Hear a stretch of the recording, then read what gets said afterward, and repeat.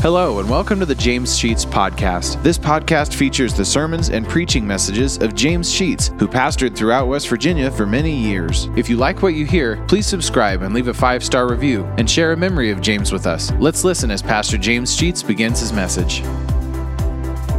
Because in this third chapter there are some very important things that we need to see. And I want to use as the title of the message the question, is there a tomorrow? Chapter 3 of 2 Peter.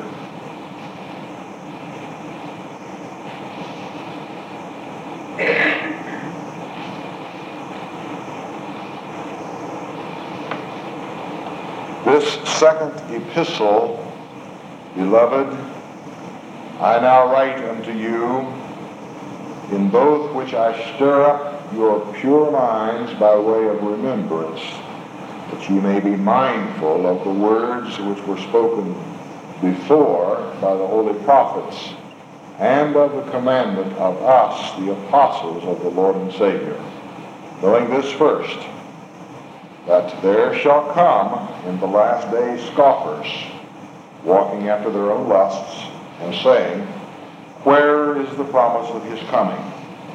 For since the fathers fell asleep, all things continue as they were from the beginning of the creation. For this they willingly are ignorant of, that by the word of God the heavens were of old, the earth standing out of the water and in the water, whereby the world that then was, being overflowed with water, perished. But the heavens and the earth, which are now, by the same word, are kept in store, reserved unto fire against the day of judgment and perdition of ungodly men. But, beloved, be not ignorant of this one thing, that one day is with the Lord as 1,000 years, and 1,000 years as one day. The Lord is not slack concerning his promise, as some men count slackness, but is long-suffering to usward, not willing that any should perish, but that all should come to repentance. But the day of the Lord will come, as a thief in the night, into which the heavens shall pass away with a great noise. The elements shall melt with fervent heat. The earth also and the works that are therein shall be burned up. Seeing then that all these things shall be dissolved, what manner of persons ought ye to be in all holy conversation and godliness, looking for and hastening unto the coming of the day of God, wherein the heavens being on fire shall be dissolved, and the elements shall melt with fervent heat? Nevertheless, we, according to his promise, look for new heavens and a new earth, wherein dwelleth righteousness. Wherefore, beloved, seeing that ye look for such things, be diligent that ye may be found of him in peace, without spot and blameless, and account that the long suffering of our Lord is salvation, even as our beloved brother Paul also, according to the wisdom given unto him, hath written unto you. As also in all his epistles, speaking in them of these things, in which are some things hard to be understood, which they that are unlearned and unstable wrest, as they do also the other scriptures, unto their own destruction. Ye therefore, beloved, seeing that ye know these things before, beware lest ye also, being led away with the error of the wicked, fall from your own steadfastness, but grow in grace and in the knowledge of our Lord and Savior Jesus Christ. To him be glory both now and forever. Amen. Let us pray. Our Father, we have read a portion of what you put in the heart of Peter that has become a tremendous message to us as your children.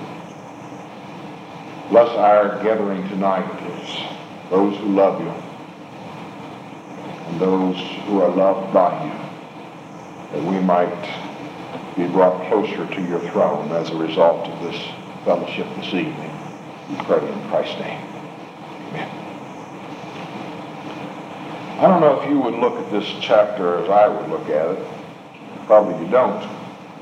I almost always look at it as what sermons are in there that I could preach. And you know, this particular chapter probably has more sermons in it than about any chapter that you could possibly pick out. And I've preached from it before. I went back and looked at my record of the sermons that I've preached here and realized that I've used this same chapter before, but I want to look at it from a different perspective tonight.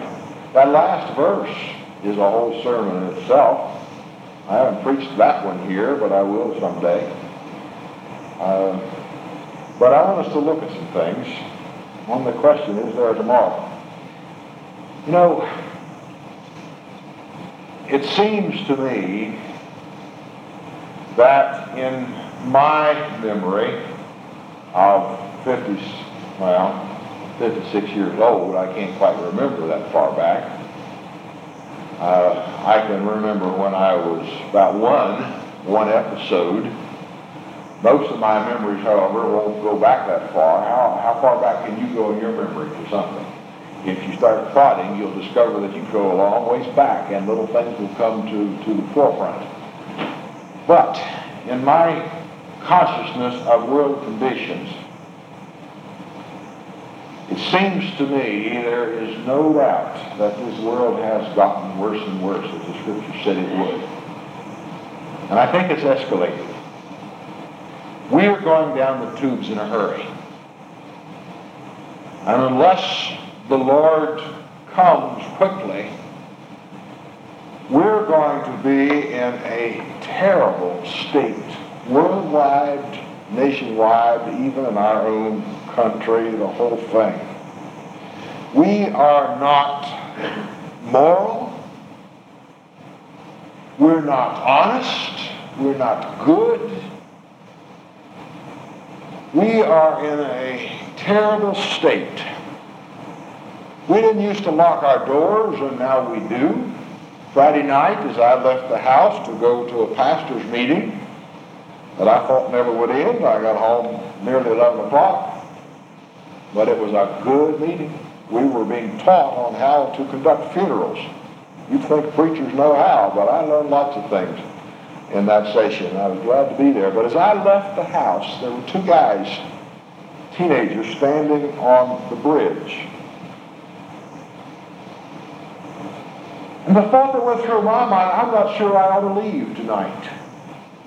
Because there was now no car in the driveway, and I had left the front porch light on so that I could get back in without stumbling over everything. And I thought, they saw me drive away, and I'm easy pickings. And I nearly turned around and went back and didn't go. And the thoughts that went through my mind as I drove home was, I wonder if the house is still there and all the things in it that I have some treasure of, particularly my gun collection, is still in place. And I immediately turned on the lights and looked to see if my guns were still there, and they are. But why would those thoughts go through my mind except that we have become to be conditioned to living in a terrible situation? And as my grandson, after Christmas, my son-in-law, after Christmas, we're going to take my two grandsons and go back to the West Coast. The thought runs through my mind is, what possible kind of world are they going to have when they're my age, if it lasts that long? I wonder, Donnie and Mindy, what is in store for that baby about to come into the world? What possible future do we have? Is there anything bright to look at? Any hope for tomorrow? Or next year? Or 10 years from now? Will our little ones be able to grow up and be what we want them to be when we hear of nothing but war and strife and all the things that go with it and of the insecurity that we have as a result of it? We begin to come up with the questions that many of our young people are asking, and that is, what's the use in planning for anything? Because they're seeing that we're in these conditions, and I ask myself the same question. Why put any money in the bank to save for some years later? Why not spend it all now? Because there's not going to be anything when I get there with the inflation rate that we have. And we almost come to a state when we will join forces with the people of the world and say, eat, drink, and be merry, for tomorrow we're going to die, and that's all there is. That's all gone. I gave you a series of questions that were frequently asked of pastors some weeks back, and I preached from a few of those, and one of the questions that was asked in that series, most often of pastors, was by parents like you and me, who made the statement that our kids do not see any point in planning for the future. How can I convince them otherwise? What can I say? What can you say to our kids and our grandkids that there is a hope for the future when all they see is devastation and destruction and uncertainty, lack of jobs, and all the things that go with it? Well, our answer is going to center around the question as to whether we think there's life after death. Whether we think there's anything beyond this present time. Now, if a person believes that there is nothing more to life than simply being born, living and dying and be put in the ground, and that's all there is, then probably there is no point, or precious little point, in thinking about the future, because we're just simply going to be like an animal, live and die, and that's all there is to it. So unless one has some desire to be remembered with some human dignity, then maybe there is nothing wrong with the present day attitude of who cares about tomorrow? Let's live it today.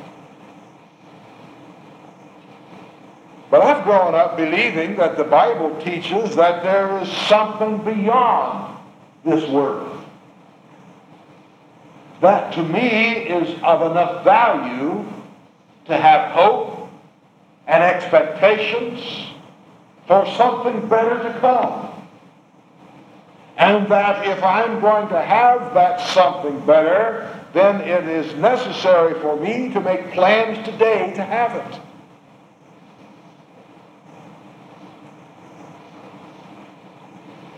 I listen, as you probably know, I've told you this before, 5 days a week to Jim Dobson's Focus on the Family. That I respect him very much as a Christian counselor. And he has given me lots of help through his guests and his own speaking as a pastor. And one of those people, and I don't remember who, some time back, made a statement similar to what I'm going to try to put it in words, and I don't remember his exact words. I was in the car and didn't have any way of writing it down. But he said something to this effect, that unless the home and the church and the school get back to doing what they're supposed to do, it will force us into a police state. Either we control people by the morality and the integrity that can be taught in the home, in the church, and in the school, or the police will have to take over to control us. Why is it that we must have such tremendous police forces and they're continuing asking for more people? And why do we have to continue building bigger prisons and all of those things? And there's lots of discussion along that line. But it points out that there is such tremendous deterioration in our attitude within the home, the church, and the school that we are probably not doing what we ought to do, and therefore it is forcing the government to control us by force. Now that's a terrible blight upon society. And the position of the early church and what Peter gave us here in the early verses of this third chapter, the third verse particularly, when he said that in the latter days, that is, close to the end of this world, scoffers are going to come, and they are going to walk after their own lusts, having no other interest than self-gratification. And if we do not see that 100 times a week on television, I'll eat my hat. When that is depicted as the way of life, to satisfy yourself, to get what you want, and it makes no difference what one might have to do to get there. And this is an indication of last times. And they're going to say, charging the church, throwing out the accusation against the church, as he says here in verse 4, where is the promise of the second coming? You see, we preach that Jesus Christ is going to return. That's a central point of our preaching. As a matter of fact, the Scripture tells us that in order to be saved, you've got to believe that. If you do not believe in the second coming of the Lord, the Scripture indicates that that person is not saved. He will return for the purpose of, number one, taking out of this world the church. If he would come tonight, I would expect that this church building would be vacant, except for the clothes that we have on that would suddenly drop in their place right where you are, and we would take on new clothing provided by the Lord and ascend. An empty building. Now there might be somebody left. That's going to be a scary situation if one or two people sitting in church and suddenly they discover they're by themselves. But it can happen, and it will happen. But they're going to say, oh, this is nonsense, this which we preach. And our world is looking at the message, at least in the United States, and most certainly in West Virginia, and definitely in Boone County, and saying, this is nonsense. Boone County is the least churched county in the United States by survey. West Virginia is the least churched state in the United States. The average across the United States of people who, quote, belong to church is over 2/3, 66+%. In West Virginia, only 1/3 of our population belong to a church. And in this low membership state of West Virginia, when 1/3 of our people belong to church, Boone County is on the bottom. If there's ever a mission field in this world, it's got to be Boone County. I'm thinking of moving across the line to Logan. I don't know where Logan, no, I'm not. I wouldn't do that. But, I'm almost ashamed to say I live in the worst churched county in the United States in certain circles. But this is true.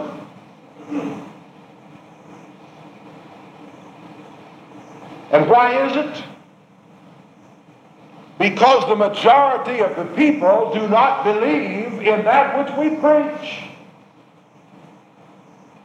And they are scoffing at what we say and what we do.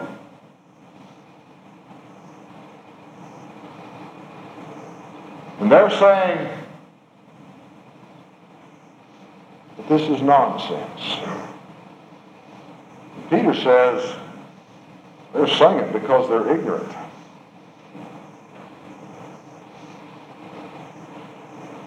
I don't know the Scripture. It's not a shame to not be a good Bible scholar. It is a shame to remain one. There are a few people of you in this congregation who have expressed concern to me that you really aren't a good Bible scholar. You don't know. Well, that's all right. None of us know it all. But one surely, as a Christian, has a desire to learn. Now let me put a plug in here for our Sunday school. And frankly, our Sunday school is one of the real concerns that I have with the ministry of this church that's not being properly met. Our Sunday school is not a good Sunday school in that our people don't see the need to attend. I'm not saying that we have bad teachers and that sort of thing. I'm saying the general population of our church don't see the need of learning.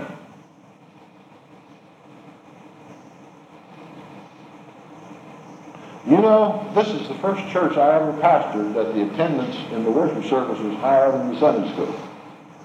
I have been accustomed over the years, the Sunday school attendance being way up here. As soon as Sunday school's over, zip, everybody goes. And we have a small congregation left in church. I'm glad everybody comes to church. But we don't seem to have the emphasis to be in attendance where we can actually be in a Bible study setting to gain this knowledge. And so many people in the general population of our society have never opened this book. Don't have the slightest idea what is in it. And I was interested in some of the things that Mary said about some of the teenagers in our youth group. Things that they don't know, that we take so much for granted. But I suspect, Mary, that ignorance is not just amongst our young people, it's amongst our adults. We don't know as a general population. And Peter was saying the people don't know that at one time the world was destroyed by water. But God said, I'll never destroy it again that way. And he said, as a token, I will put a bow in the sky, a rainbow, as a sign of my promise to you that it'll never happen this way again. When we were camping, we had the most marvelous experience, one that I have never had before in my whole life, of seeing a rainbow that came down almost inside the camp itself, just at the spot where I guess you had the service on Sunday morning, there on the seats. It came down right there. I never saw the rainbow hit the ground before that close. And it went across, and it was over in the woods, and we could see it over here. But God said he would not destroy the world again that way, but that he would destroy it the next time. It would be burned by fire, and when all things are done and said, the Lord is going to destroy this world, that he's burn it up. Everything that man has produced will go up in smoke, and he will rebuild, reconstitute this whole world. The day is coming when this world will end, and scoffers can scoff all they want, but we're coming down to the wire. And I think there's enough evidence in the Scripture when we have studied it, and there are a few people who have spent their life doing it, to indicate that the prophecy of the coming of the Lord Jesus to begin the episode of last events is quickly approaching and may be upon us.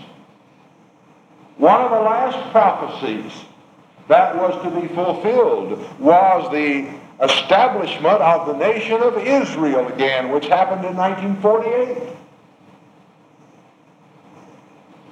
It's about to happen. And we've been talking in Sunday school class a little bit about those things when there are 10 nations that are out of Europe that are going to gather together as a part of the vision that Nebuchadnezzar had and Daniel had. And I'll not get back into that stuff. But it points out that things are about to happen, and 10 nations in Europe are already getting themselves together in some kind of an economic pact. Things are quickly taking place. And then he goes on to say that if you're going to use the argument that it's always been and there doesn't seem to be any end to it in the future, in the near future, we might as well eat, drink, and be merry and have a good time. But the Peter is saying, listen, God is delaying the beginning of these final events for a purpose. And he points it out in verse 9 that he is delaying because he is not willing that anybody should perish. He wants to give the entire world an opportunity for salvation. Had he come 4 years ago, Sheila, you would have been in hell. Aren't you glad he delayed? Because in that period of time you became saved, and so the rest of you the same way. Suppose, Danny, he'd come before you made your decision. The Lord is merciful in delaying in order to give people the opportunity to be saved. We're dealing with a merciful God. The question is not, will the Lord return and begin the final episodes, but what kind of person ought we to be when we know that it's going to happen? Verse 11, he brings it personally back to us. Is there any advantage in being good and moral and righteous and upright and living the kind of life that the Lord would expect us to live? Or would it simply be all right for us to do our own thing as we want it? He says in verse 11, since you know that the Lord is going to return, then what kind of persons ought we to be? And he lists it in two areas, in conversation and in godliness. In our conversation, you know, our conversation has deteriorated to the place that we have to have censoring, such as it is, on television, radio, that we cannot possibly be in a group of people indiscriminately, but what we can hear vulgarity and the Lord's name taken in vain. And sometimes that conversation includes people who claim to be Christian.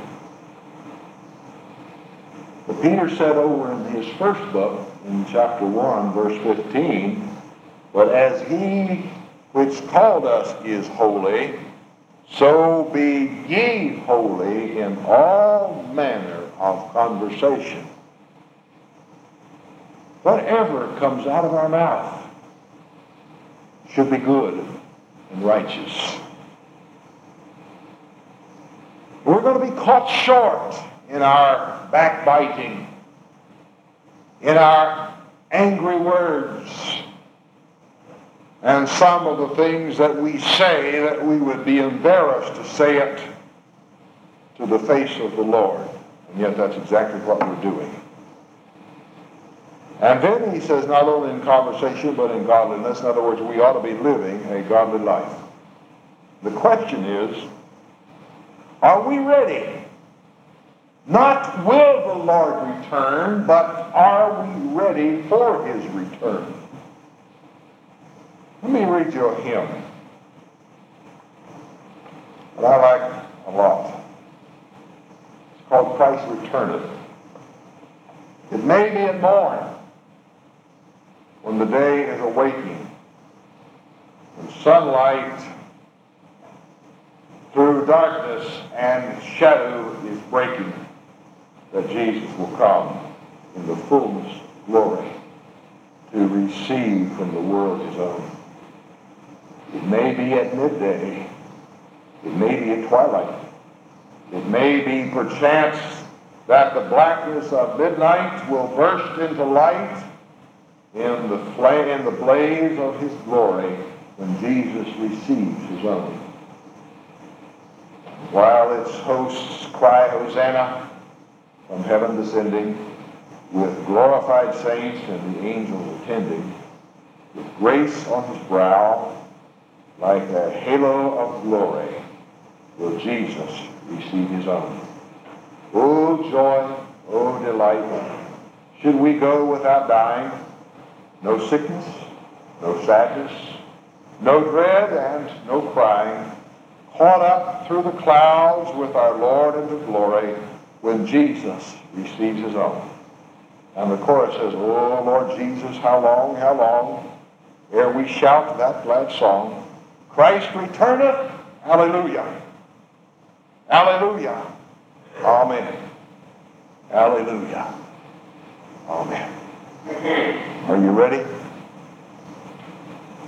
Any point in planning for the future? I'd say yes. Because the Lord's going to come.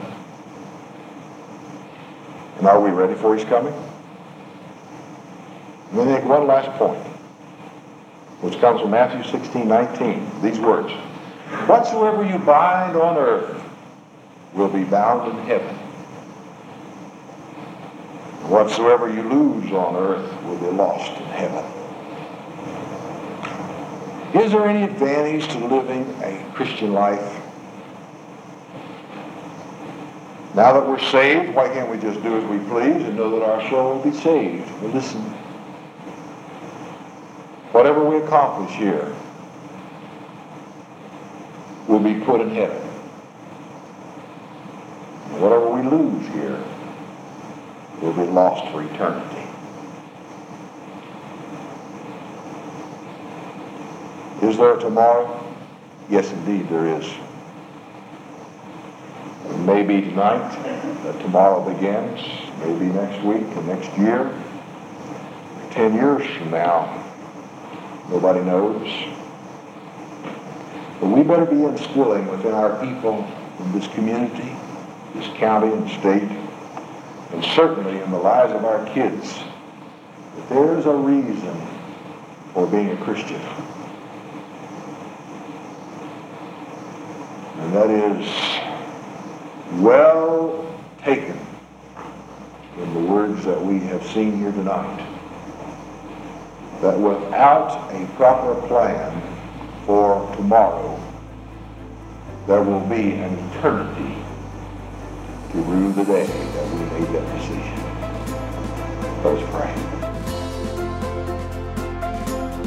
Thank you for listening to today's message. If you like what you hear, hit the subscribe button. You'll receive automatic notifications and downloads when a new message is added to the podcast. Also, please leave a 5-star review and take the opportunity to share stories, memories, and appreciation for James Sheets and how God used him to impact your life. If you'd like to know why and how this podcast got started, check out our first episode. Lastly, if you want to donate to help offset the cost of operating this podcast, you'll find a link to our PayPal account in the podcast description, and email us at james.sheets.podcast@gmail.com. Thank you for listening, and remember to trust in God for today and for all of your tomorrows.